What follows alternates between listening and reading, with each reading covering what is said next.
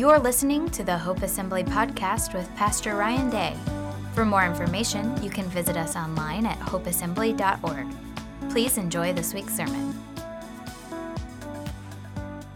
Today we're going to start our series on Pentecost. We were supposed to start last week, which was Pentecost Sunday, but today we're going to launch this series on Pentecost. Now, this series isn't necessarily about the festival of Pentecost. Rather, it's about what happened on the day of Pentecost that's recorded in Acts chapter 2 that Jim read about earlier. What happened on that day when the Holy Spirit descended upon those who were in the upper room, and sort of the beginning of what we know as the local church, the empowerment of the Holy Spirit to be witnesses in Jerusalem, Judea, Samaria, and to the ends of the earth. And so really this Pentecost series is about the Holy Spirit more than it's about the festival of Pentecost. Why was the Holy Spirit sent to us? Why did Jesus say that he needed to go to the Father and that he would send another just like him, and that it was beneficial for us to have the Spirit dwelling within us than Jesus dwelling among us? And so we're going to talk about a lot of those ideas. St. Basil the Great said this. He said, "What does the Spirit do? His works are ineffable in majesty and innumerable in quantity. How can we even ponder what extends beyond the ages? What did he do before creation began? How great are the graces he showered on creation? What power will he wield in the age to come? He existed, he pre-existed, he coexisted with the Father and the Son before the ages. Even if you can imagine anything beyond the ages, you will discover that the Spirit is even further beyond." I think it's important to say from the onset here that we're going to talk about the Holy Spirit. And we're going to talk today in particular about the Trinity. And these ideas have a great amount of mystery around them. We've said this before, that there is mystery in the ideas of God, trying to comprehend the incomprehensible. But the moment that we can put God in some definable box, or the Trinity or the Holy Spirit in this really clearly defined box, we have now eliminated all mystery from who God is, and more than likely have created a God in our own image, one that's understandable. We are not able to fully understand the mystery of the Holy Spirit, the mystery of God, the mystery of the Trinity or the Godhead. We read in the scripture how important the Holy Spirit is. From Genesis all the way to Revelation, the scriptures are filled with the Spirit's movement and activity. Genesis chapter 1 records the Holy Spirit, and the end of Revelation, the very last chapter, records also with the Holy Spirit. And so throughout all scripture, we see that the Holy Spirit is there as part of the Godhead. And perhaps maybe the most misunderstood, perhaps maybe the most the most ignored, I would say, the most ignored person of the Godhead. We oftentimes pray to the Father. We oftentimes talk about Jesus, but because things can get weird and people have made the Holy Spirit weird, we tend to sometimes ignore the Holy Spirit. But the Holy Spirit's the one who's dwelling with us, who's leading us and guiding us, our comforter, our helper, our advocate. And so it's important that we have these discussions about the Holy Spirit. Jesus himself, trying to explain to the disciples why the Holy Spirit was coming in John chapter 14, chapter 15, chapter 16, he says, and he prepares disciples that, listen, I got to go away to the Father. It's better for you that I go away to the Father, but I'm sending another just like me, another helper just like me. Parakletos is what it is in the Greek, an advocate to come. And he's referring to the Holy Spirit. In Acts chapter 1, verse 8, we see, Jim read this earlier, that there was this promise, that Jesus promised that the Holy Spirit would come. Go wait in Jerusalem, and you will receive power when the Holy Spirit comes upon you. Then you'll be my witnesses in Jerusalem, Judea, Samaria, to the ends of the earth. And in Acts chapter 2, what Jim also read is that we see that disciples did receive on the day of Pentecost the power that Jesus promised. And they were all filled with the Holy Spirit. There came a sound like a rushing mighty wind. Cloven tongues of fire rested upon them. They were all filled with the Spirit, the scripture says, and began to speak with other tongues as the Spirit gave them utterance. So, as we start this series on the Holy Spirit, it's important to ask the question, who is the Holy Spirit? Now, we need to realize that the Holy Spirit first shows up in creation.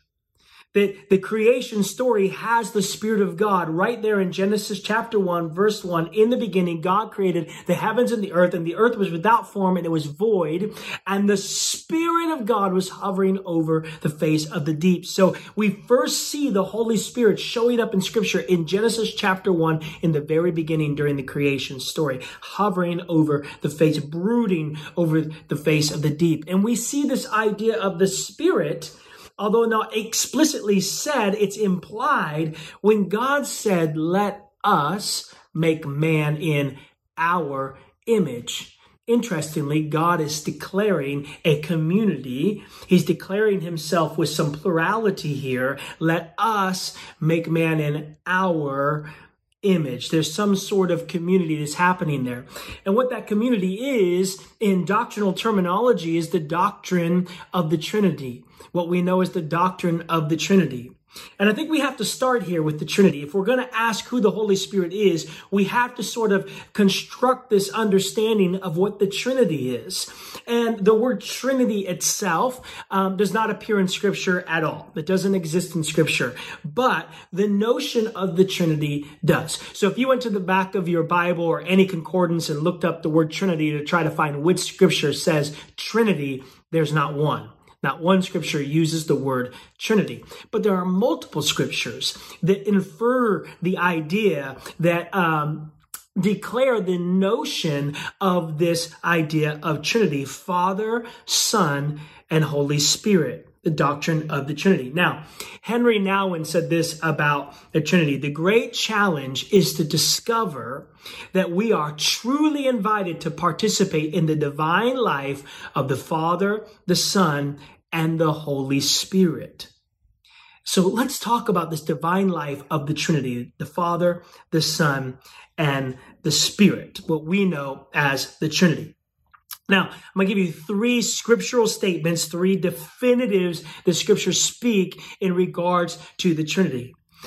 Before I do that, the Westminster Shorter Catechism, we've talked about this before, where these people came together and really wrestled with what is it that we believe about particular ideas in regards to Scripture. Here's what they had to say about the Trinity. They said this: there are three persons in the Godhead, the Father, the Son, and the Holy Ghost.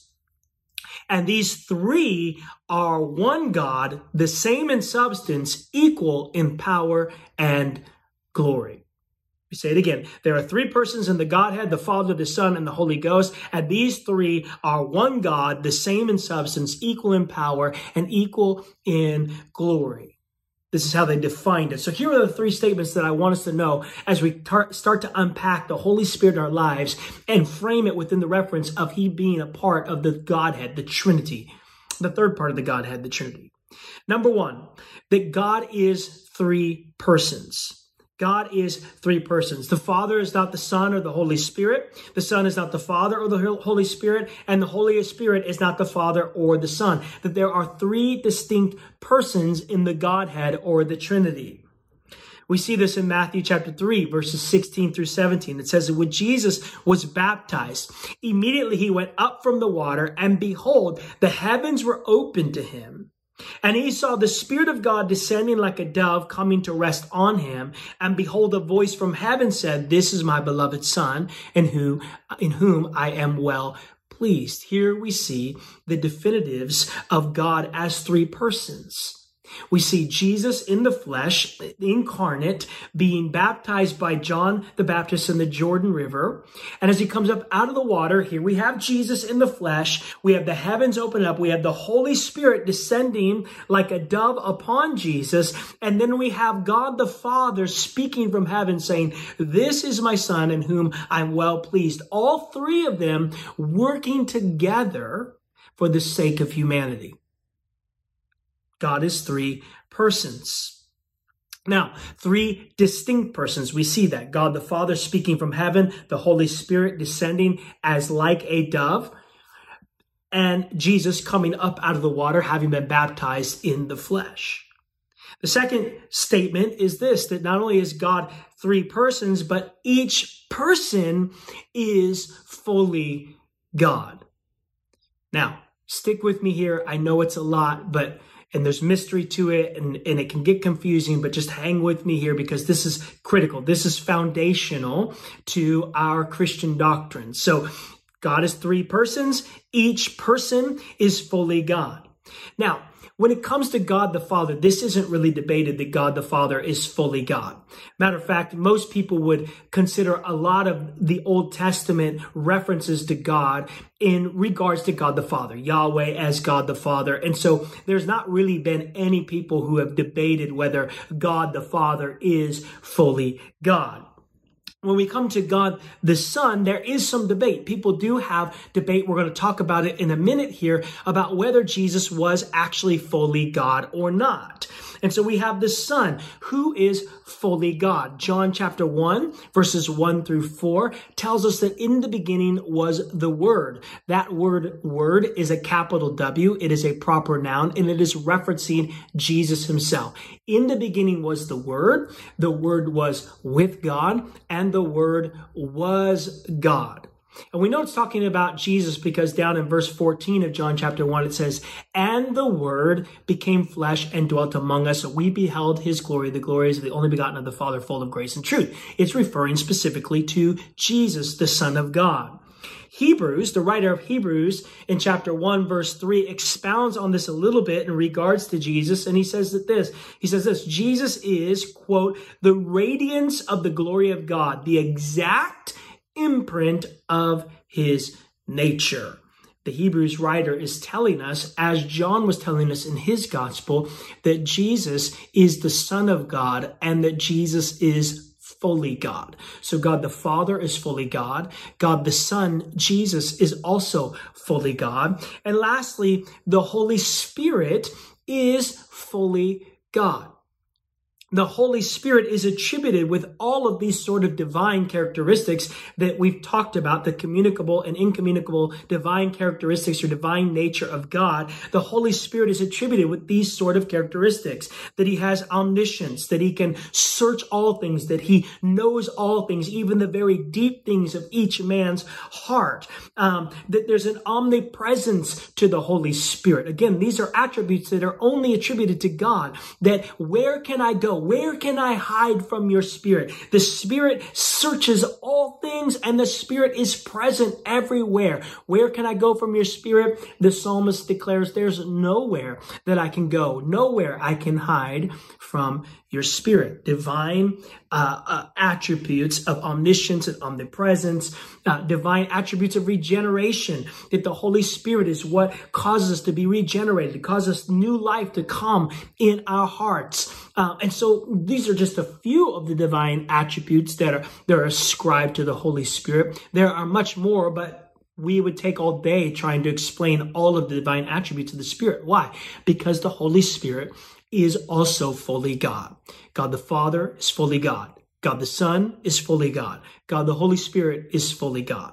So God is three persons and each person is fully God. It's interesting that the Great Commission defines or aligns the three of these with an implication that all three, Father, Son, and Spirit, are equally God. The Great Commission tells us that we should go, therefore, Matthew chapter 28, verse 19, "Go, therefore, and make disciples of all nations, baptizing them in the name of the Father, and of the Son, and of the Holy Spirit." Baptizing them in the name of the Father, the Son, and the Holy Spirit.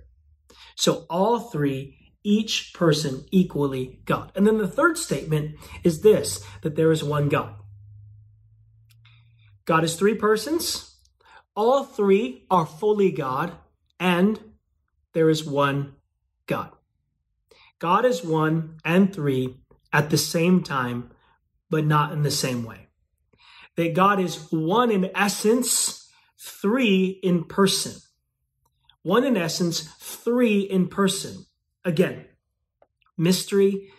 If we could fully comprehend this, if our minds could fully grasp all of this, it would eliminate mystery and we would be left without a God, we'd be left with an idol. But he's one in essence, three in person. So there's only one God. God is only one being. There are not three gods. There is only one God. In Deuteronomy chapter 6, verses 4 through 5, it's its declaration. God says, "Hear, O Israel, the Lord our God, the Lord is one. You shall love the Lord your God with all your heart, with all your soul, and with all your might. There is only one God." God is one being. There are not three gods, one God, three persons. Now, Wayne Grudem, in his book on systematic theology, says it like this: the only distinctions between the members of the Trinity are in the ways they relate to each other and the ways they relate to creation. So this Godhead, this triune Godhead, this community of love, is one God in three distinct persons that are each equally God. And the only distinctions between these three distinct persons is not in their godness. No, they are all fully God. It's in how they relate to each other and how they relate to creation, how they interact with and engage with creation. Okay, so they are the same and similar in reign, all three equally God, but subordinate in roles. Not subordinate in the sense that God the Father is one and Jesus is two and the Holy Spirit is three in a condescending order or an order of importance. No. Subordinate roles in that Jesus submits himself to the Father as the Father sends him into the earth, and the Holy Spirit submits himself to Jesus as Jesus sends the Holy Spirit to testify back to the Father and to the Son. They're working all three together for the sake of declaring the glory of God as three in one. One God, three distinct persons, similar or the same in reign, but subordinate in roles. Now, as confusing as this can be, and I understand that, here are three major errors that happen when we talk about the Trinity and the Holy Spirit. And I'm setting this table because what I want us to see is that when the Holy Spirit came upon the church in Pentecost, the 120 that were in the upper room, when they began to speak in other tongues, it wasn't intended to be just like an event, an emotional event. What was intended to happen was that the Spirit was coming now to indwell within the people of God, which was the birth of the local church. And now all of a sudden, they have within them the power of the Holy Spirit to help lead them, guide them, and direct them, teach them, comfort them, advocate for them, help them grow in the ways of the kingdom of God, in mountaintop experiences, in valley experiences, in good times and in bad times, in exciting times and mundane, boring times. The Holy Spirit is dwelling within us. And so we need to recognize that this power of the Spirit that dwells within us is God. God in us through the Holy Spirit. So here are the three main errors. The first one is called modalism. Modalism. And that error is basically this, that God isn't really three persons, but that God is one person who operates in three different sort of modes. And so mode one was God the Father over creation. He created everything, created man in his image, and then recognized that he needed to save humankind. And so he shifted from being a God the Father mode into being a Son mode. And so he left heaven and took on the form as just Son. And so it's modalism. He fulfills modes as needed, right? And what it does, modalism, is that it overemphasizes God's oneness. So it makes this declaration that God is one God, which is a true statement, but overemphasizes that God is one God and eliminates the distinctiveness of God. And so it says God is one God, but we just see him operating in different modes, like God the Father. And now he needs to operate as God the Son, and then he operates as God the Holy Spirit. And that is not true. This is an error in understanding the Trinity. The second error is called Arianism. It's from Arius, the Bishop of Alexandria. And that was this, that Christ was a created being. He was like God, but not actually God. And in some ways, I think that we can unintentionally fall into this ideology that Christ was a created being, that Christ was our best example of what it looks like to be a good human. And we sort of eliminate the godness of Christ. We eliminate what's known as the hypostatic union, that Christ was 100% God and 100% man at the same time. We try to eliminate the mystery of that idea by just saying that he was like God, but he wasn't actually God. And within that, there's certain elements of like subordinationism, meaning that Christ was eternal, but he wasn't divine, or adoptionism, that Christ was an ordinary person, an ordinary human until he was baptized. And when he was baptized, that he was supernaturally empowered. And that's what made him God-like, or gave him the powers to be this sort of perfect human. These are errors in the theology of the doctrine of the Trinity. Okay. And then lastly is tritheism. And that's this denies that there is one God. Or this declares that God is three persons and each person is fully God, but that they are three fully separate gods. And so it overemphasizes God's personhood, or the personhood of the three. Okay, does that make sense? So tritheism, it denies that there is just one God. It makes the declaration that there are three gods, essentially, and each of them are fully God, and overemphasizes the personhood of the Trinity: God the Father, God the Son, God the Holy Spirit. Now, if you're like me, you've probably experienced this, where people have tried to use metaphors and imagery to make this make sense. We've used egg analogies, we've used water analogies, we've used clover analogies, we've used all of these different analogies, these flat, static analogies, to try to explain this dynamic relationship and community of the Trinity, and they just all fall short.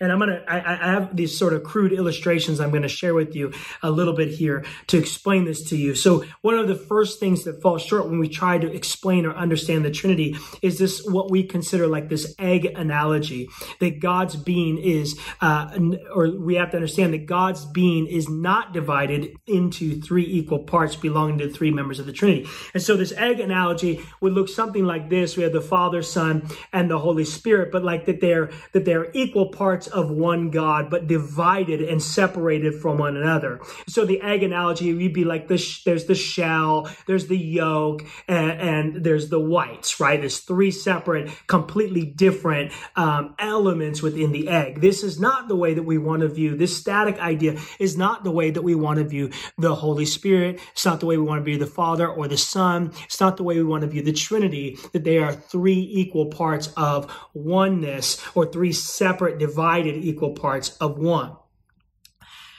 The other way that we try to do this is that the personal distinctions in the Trinity, like there's something added on to God's real being. And so we kind of look at it this way, that here is God's being, and the distinctiveness of the Father or the Son or the Holy Spirit is sort of attached onto God's beingness. Like these are attachments to who God is. So the way we view these distinctions of the Father, Son, and Spirit attached to who God is. And this is like the clover analogy that gets used, like a three-leaf clover, that we will on one part we have one leaf, which is the Father, one leaf, which is the Son, one leaf, which is the Holy Spirit. These are connected to the overall clover, which is, so it falls short. It's a static way, an objective way of trying to view this very dynamic relationship of the Trinity. It doesn't work. The third one that we try to use is this water analogy, and that the persons of the Trinity are not just three different ways. And we have to realize that the persons of the Trinity are not just three different ways to look at God. So the water analogy kind of does that, right? So you have liquid water. If you heat water up, it becomes steam, but it's still H2O. And if you freeze water, it becomes ice, still has the components of H2O. But the problem with that sort of idea is it establishes this way of like, well, this is just how we're viewing viewing the Father, the Son, and the Spirit at this point, that we're viewing them as, in one moment, water, as one moment, steam, as another moment, ice. But the problem with that is that they can't be water, steam, and ice at the same time. And so it falls short from really explaining, again, the dynamic relationship of the Holy Spirit. I think the best way for us to begin to understand and comprehend, at least get a little bit of a glimpse into the mystery of the Holy Spirit, is to see that there are three distinct persons within the Trinity, and that the being of each person is equal to the whole being of God. So it would look something a little bit more like this. We see that the Father is distinct, but also a part of the whole. That the Son is distinct, but also a part of the whole. That the Holy Spirit is distinct, but also a part of the whole. And that all of these move in and out through and within each other. The Father is not the Son is not the Father is not the Holy Spirit is not the Father, and so on and so forth. But they move and engage and interact as a community together. Take a deep breath. I know it's a lot. I think probably the best way to describe this, even this idea here of this movement, this dynamic movement of each distinct but a part of the whole, is what the word is called perichoresis. Perichoresis. Richard Rohr, I believe, coined the idea of the divine dance. The divine dance. So who is the Holy Spirit? The Holy Spirit is the third member of the Trinity. The third member in this divine, this dynamic divine dance. This eternal community of eternity past, eternity present, eternity future, this eternal community of mutual love and mutual submission. Okay? This divine dance between this eternal community of submission, mutual love and mutual submission. And what this idea of perichoresis, or this divine dance, does for us is this allows the individuality of the persons of God, the individuality of the persons of God to be maintained, while insisting that each person shares in the life of the other two. That there is such a beautiful dance, a beautiful movement between the lives of the others. Alistair McGrath said it like this: an image often used to express this idea is that of a community of being. That the Trinity is a community of being in which each person, while maintaining its distinct identity, has the ability to penetrate to the others and also be penetrated by them. That there is a movement within themselves, this beautiful divine dance, this community, eternal community, this community of being, if you will, where they each begin to move, mutually submitting to one another, but at the same time maintaining their distinct identity. So the Holy Spirit is the third part of this Godhead Trinity. So who is the Holy Spirit? The Holy Spirit is the third part of the Godhead, the third part of the Trinity. The Holy Spirit is not the Father. The Holy Spirit is not the Son, but the Holy Spirit is equally God as the Father and the Son, and moves in mutual submission in a community of oneness with the Father and with the Son. Now, this is an important baseline for us to understand as we begin to talk about in future weeks the Holy Spirit now residing within us, and the Holy Spirit leading us, guiding us, and directing us, and helping the fruit of the kingdom be manifest in our lives. I know it's a lot of teaching today, very sometimes maybe even confusing. I understand it falls a little short to try to communicate about the Holy Spirit, but I hope you've caught some of this. Louis Berkhoff said this. He said the Trinity is a mystery far beyond our comprehension, and is the incomprehensible glory of the Godhead. He said that way more beautifully than everything I just said in the last 20 or so minutes. The Trinity is a mystery far beyond our comprehension. It is the incomprehensible glory of the Godhead. And then Charlie Shelf said this as we get ready to close. God is a divine dance of delight, mutual donation, and effervescent joy. In both his absolute being and his self-disclosing service towards humankind, we see the source of our flourishing.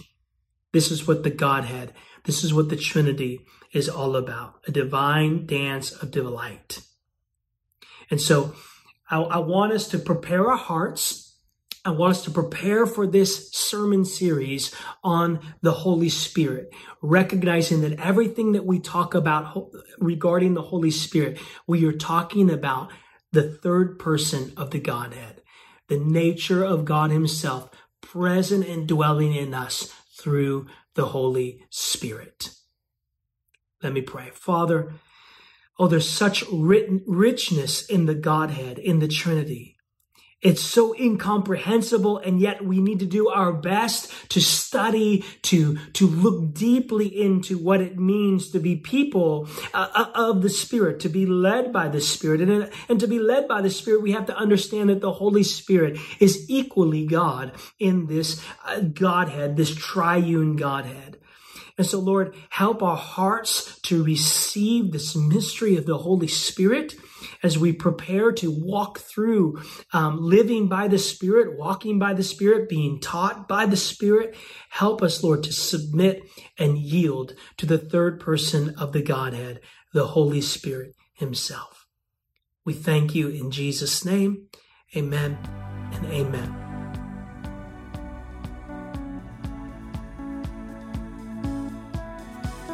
Thank you for listening. It's our desire to lead people to know Christ and to make him known. If you'd like to support the ministry of Hope Assembly, go to hopeassembly.org. Thank you for listening, and God bless.